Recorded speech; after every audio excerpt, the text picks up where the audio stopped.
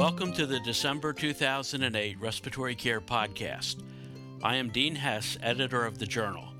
This month we published 5 editorials, 8 original research papers, a review, 2 case reports, a teaching case, a letter, and 3 book reviews. Sarah, tell us what we can expect in this issue of the journal.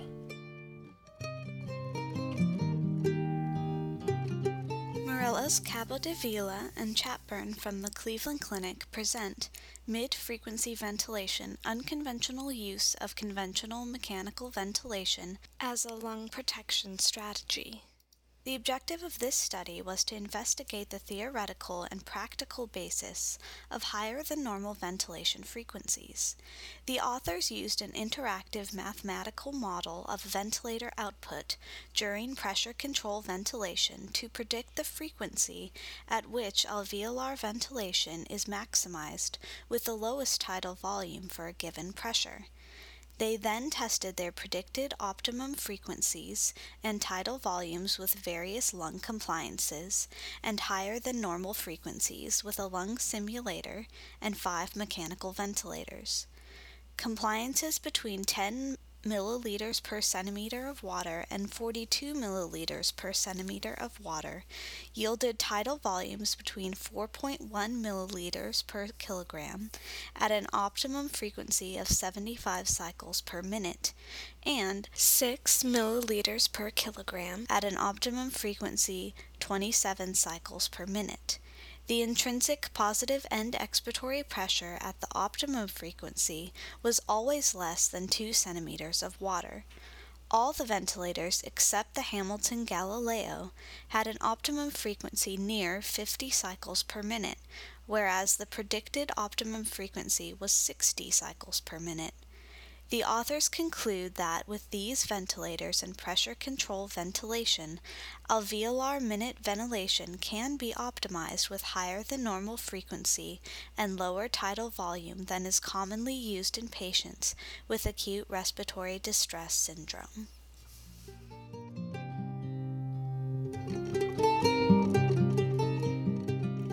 Next, we have the paper Incorporating Tiotropium into a Respiratory Therapist-Directed Bronchodilator Protocol for Managing Inpatients with COPD Exacerbations Decreases Bronchodilator Costs by Drescher et al. From the Washington Hospital Center in Washington, D.C.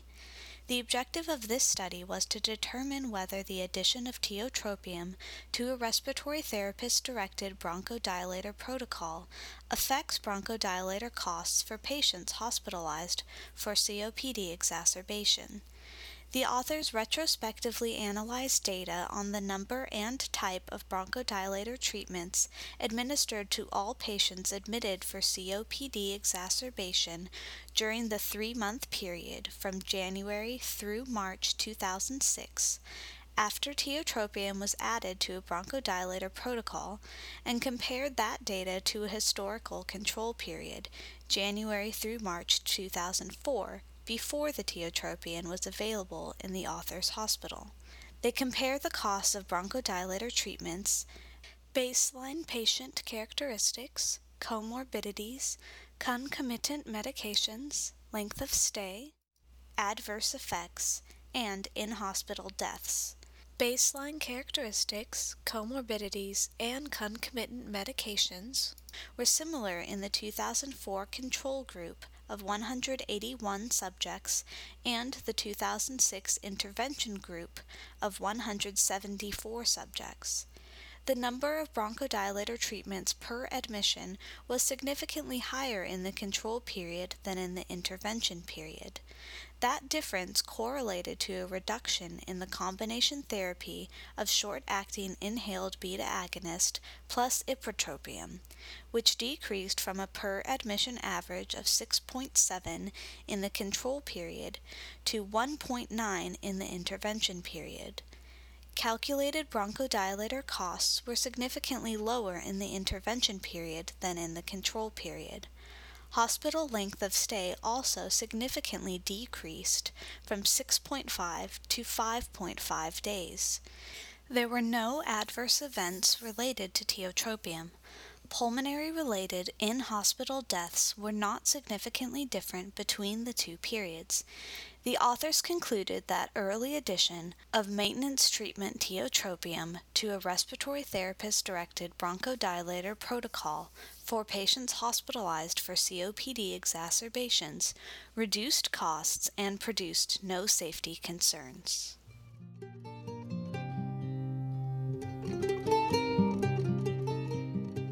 Wearing an N95 respirator concurrently with a powered air purifying respirator, effect on protection factor, comes from Roberge et al. From the National Personal Protective Technology Laboratory of the National Institute for Occupational Safety and Health of the Centers for Disease Control and Prevention. The objective of the study was to determine if using an N95 filtering facepiece respirator concurrently with a loose-fitting powered air purifying respirator, or PAPR, offers additional protection to the wearer. The authors used a breathing mannequin programmed to deliver minute volumes of 25 liters per minute and 40 liters per minute.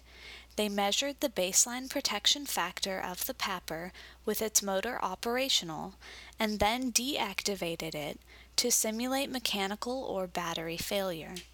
They tested 3 replicates of 3 different N95 models.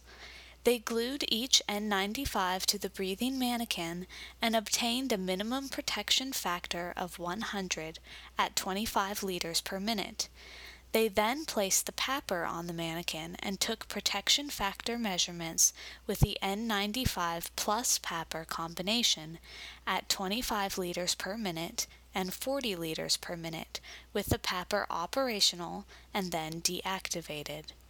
The N95 significantly increased the PAPR's protection factor, even with the PAPR deactivated.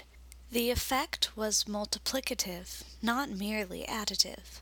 The authors concluded that an N95 decreases the concentration of airborne particles inspired by the wearer of a PAPR.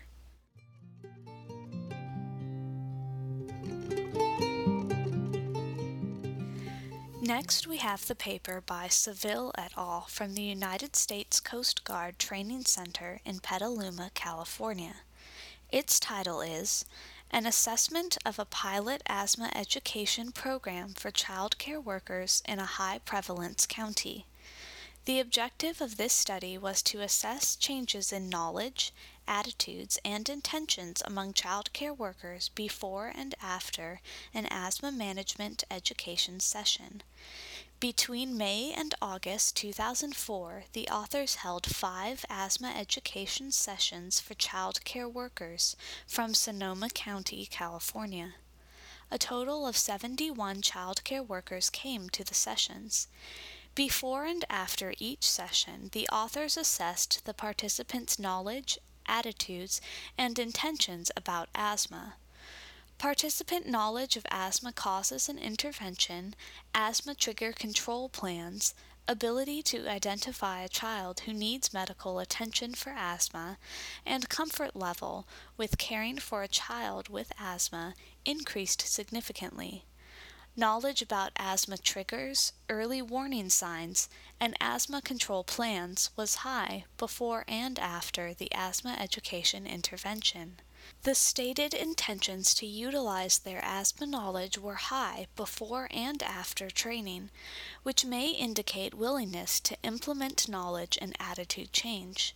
The authors conclude that more advanced asthma education interventions are recommended for child care workers to promote comprehensive asthma management in the child care setting.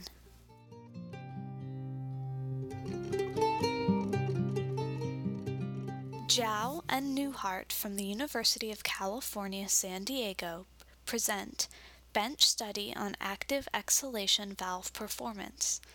They conducted a bench study of exhalation valve response to expiratory effort during the inspiratory phase.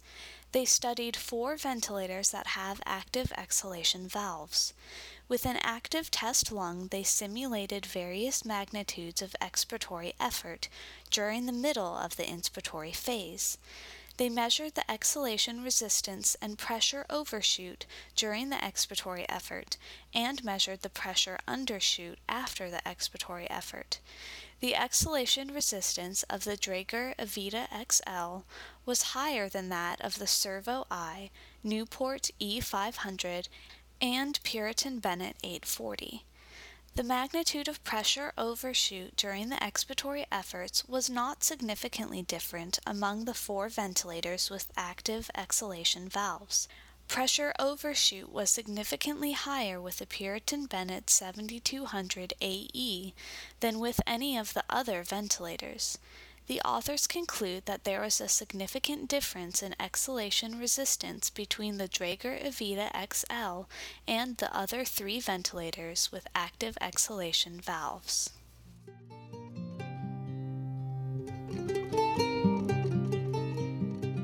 Next, we have the paper Aerosol Delivery of Recombinant Human DNAs, 1. In vitro comparison of a vibrating mesh nebulizer with a jet nebulizer, by Johnson et al. From the University of Missouri, Columbia. The objective of this study was to evaluate the efficiency in delivering DNAs with newer generation vibrating mesh nebulizers. They compared a newer generation vibrating mesh nebulizer, the Omron Micro Air, to a PARI LC Plus with the PARI ProNeb Ultra compressor. With the next generation pharmaceutical impactor, they determined aerosol particle distribution, mass output efficiency, nebulization time, and mass of DNAs that deposited on a filter during simulated breathing. The mass median aerodynamic diameter and geometric standard deviation of aerosol from the micro air was equivalent to that of the PARI LC Plus. During simulated breathing, the micro air had a higher total mass output efficiency than the PARI LC Plus, 88% versus 68%. Total nebulization time was shorter with the micro air, 6.1 minutes versus 7.2 minutes. When nebulized to dryness, the mass of DNAs delivered to the filter was comparable with the micro air and PARI LC Plus. The authors concluded that the micro air could be employed as a portable nebulizer for DNase therapy in patients with cystic fibrosis.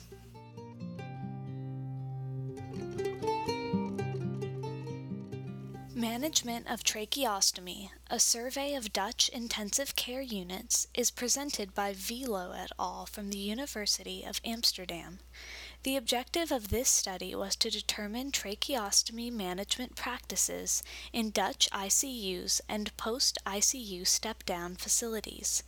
They surveyed the physician medical directors of all Dutch non-pediatric ICUs that have 5 beds or more suitable for mechanical ventilation.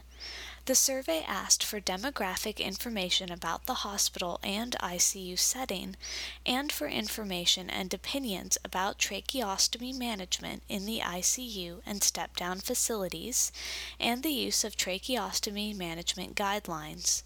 44 of the 69 ICUs responded. 64% of the respondent ICUs only deflate the cuff when the patient is breathing spontaneously without assistance from the ventilator. 59% do not routinely change the tracheostomy tube. Almost half use inner cannulas in tracheostomy tubes. Overall, intensivists were most involved in the follow-up of discharged tracheostomized patients.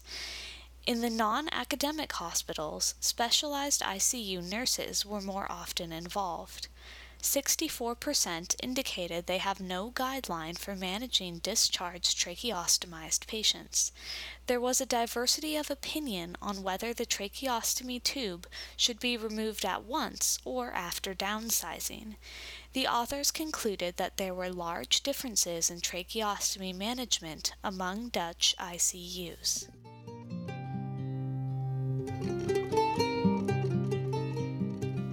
Chemical and physical compatibility of levalbuterol inhalation solution concentrate mixed with budesonide, ipratropium bromide, cromolyn sodium, or acetylcysteine sodium, is presented by Bonaccia et al. From Sepulchre in Marlborough, Massachusetts. The objective of this study was to determine the chemical and physical compatibility of levalbuterol with ipratropium bromide, cromolyn sodium, acetylcysteine, and budesonide. The authors mixed 1 dose of levalbuterol inhalation solution concentrate with 1 dose of ipratropium, cromolyn, acetylcysteine, or budesonide. Immediately after mixing the 2 drugs, and again after 30 minutes at room temperature, the authors visually inspected the admixtures, measured their pH, and conducted high-pressure liquid chromatography. There was no evidence of physical incompatibility with these drug combinations. With all the admixtures, both drugs were chemically stable for at least 30 minutes. Admixture pH had not changed significantly at 30 minutes. Drug recovery was 93 to 103% of the initial or control values. The authors concluded that the 2 drug admixtures they studied were compatible for at least 30 minutes at room temperature.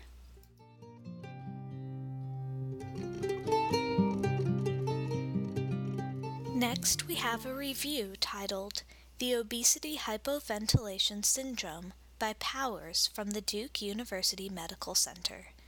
The obesity hypoventilation syndrome is a disorder in which an obese person with normal lungs chronically hypoventilates. The obesity impairs ventilatory mechanics, increases the work of breathing and carbon dioxide production, causes respiratory muscle dysfunction, and reduces ventilatory response to hypercapnia. Sleep-disordered breathing is present in most patients with the obesity hypoventilation syndrome. When non-invasive ventilation can be successfully introduced, hypoventilation can usually be corrected. Weight loss in those with morbid obesity is the desirable long-term solution to treating the obesity hypoventilation syndrome. This paper concisely reviews the physiologic factors that lead to obesity hypoventilation syndrome and discusses therapies for it.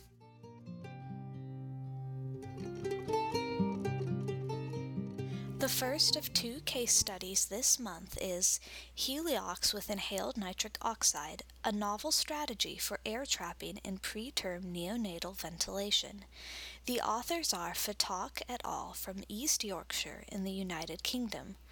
The authors described the combined use of inhaled nitric oxide and Heliox as a rescue therapy for a critically ill infant with localized interstitial pulmonary emphysema and pulmonary hypertension. Conventional interventions were ineffective, not feasible, or unlikely to take effect in time during this infant's acute critical illness. The authors added Heliox based on its known pulmonary effects and inhaled nitric oxide to improve oxygenation after echocardiographic evidence of high right ventricular pressure. The infant made a full recovery. The author suggests that this is the first case report of Heliox and inhaled nitric oxide used simultaneously in localized interstitial pulmonary emphysema.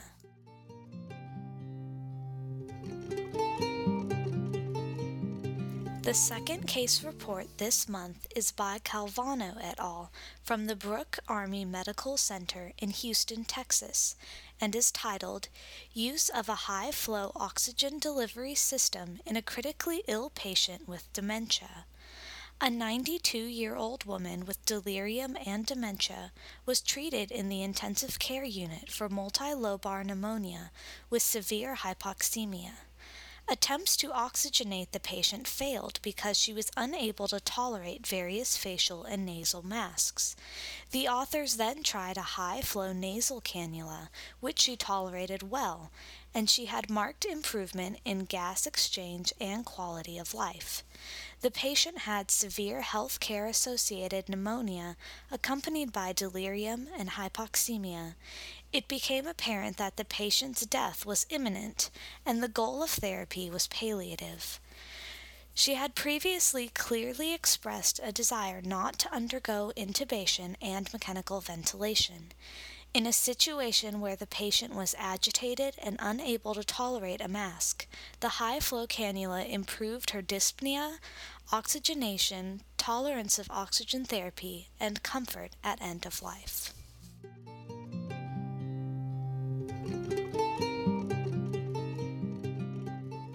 Tidal volume limitation is an accepted strategy for mechanical ventilation of patients with acute lung injury and ARDS.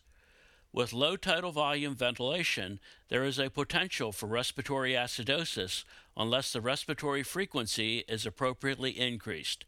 Typically, respiratory rate is limited to 35 breaths per minute due to concerns related to autopeep.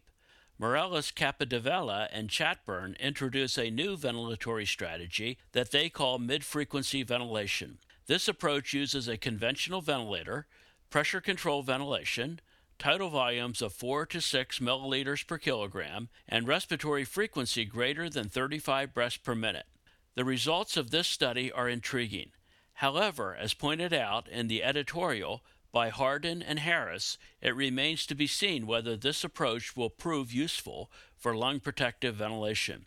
Clearly, clinical studies will be required before this approach can be fully endorsed. Tiotropium is used in maintenance treatment of COPD, but short-acting bronchodilators are usually used during an exacerbation, and there are no guidelines on when to start it following an exacerbation. It is against that background that the paper by Drescher et al. Is of interest. This paper will also be of interest to respiratory care managers whose departments use respiratory therapist protocols in the care of patients receiving inhaled bronchodilators.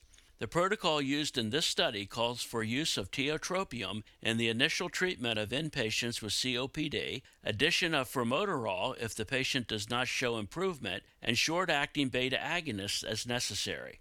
As pointed out in an accompanying editorial by Tashkin, this study is limited by its retrospective design.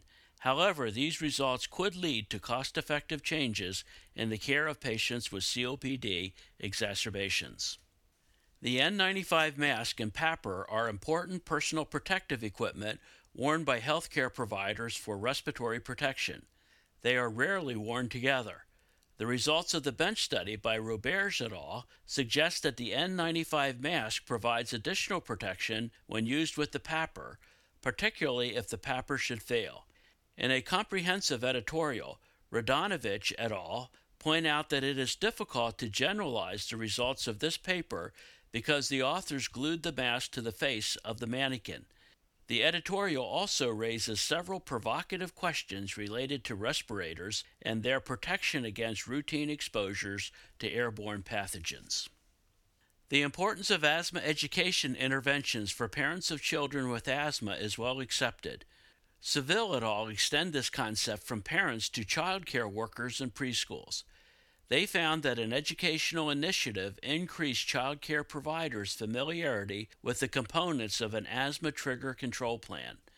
As pointed out in the editorial by Massini and Krishnaswamy, asthma education can be provided to the asthma community of parents, the immediate family, babysitters, teachers, coaches, clergy, co-workers, and others. In traditional ventilators, the exhalation valve was fully closed throughout the inspiratory phase.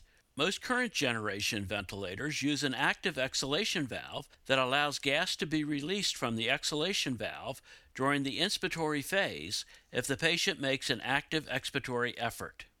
Zhao and Newhart found that the pressure overshoot during simulated active exhalation was less in ventilators with an active exhalation valve than in an older ventilator without this feature. They also report that pressure overshoot and undershoot, when measured at the proximal airway, occur even with active exhalation valves. However, the clinical importance of these findings is difficult to infer from a bench study. Perhaps most important is that exhalation valve performance on modern ventilators is superior to that of previous generation ventilators. Inhaled recombinant human DNase improves clearance of secretions in patients with cystic fibrosis. The pharmaceutical company that distributes DNase recommends the Hudson T Updraft 2, MarQuest Acorn 2, PARI LC Plus, PARI Baby, or Durable Sidestream Nebulizer. Mesh nebulizers may offer greater convenience for the patient, but their efficiency in delivering DNase has not been determined. Johnson et al. Report that the Micro-Air, a mesh nebulizer, is convenient, efficient, and has an output comparable to the PARI LC Plus.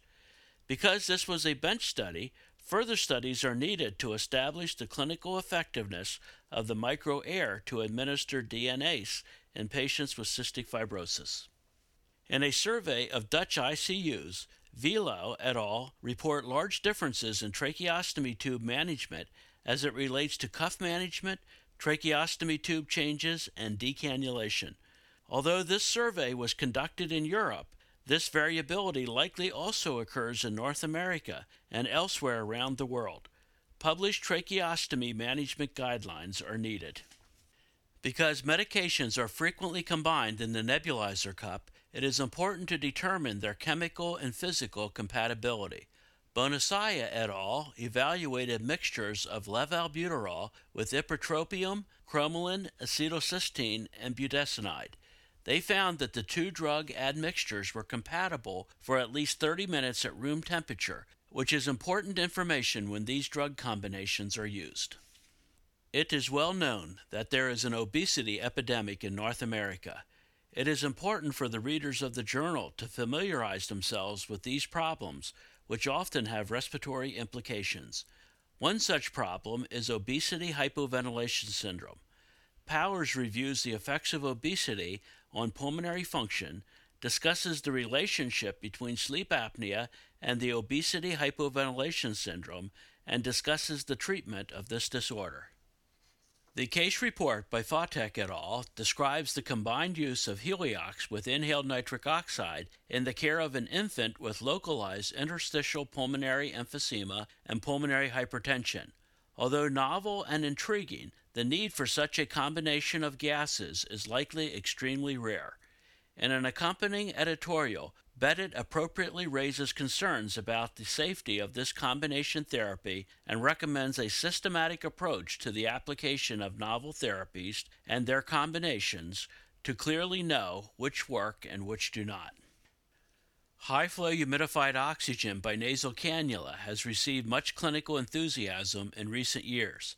This has occurred despite lack of controlled trials of benefit or reported mechanisms to explain its benefit. For example, is this just another way of delivering high-flow oxygen, or does it also result in continuous positive airway pressure?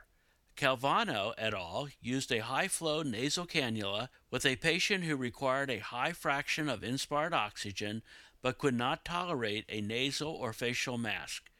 This improved the patient's arterial oxygenation, but unfortunately offers little guidance regarding the appropriateness of more widespread use of this therapy. This month's teaching case by Agrawal et al. Is entitled Pulmonary Masses in Allergic Bronchopulmonary Aspergillosis, Mechanistic Explanations. This case makes the teaching point that allergic bronchopulmonary aspergillosis can present as pulmonary mass lesions and should be considered in the differential diagnosis of patients with asthma. To receive the contents of this and past issues of the journal, visit our website at www.rcjournal.com. There you can also subscribe to receive podcasts of future issues.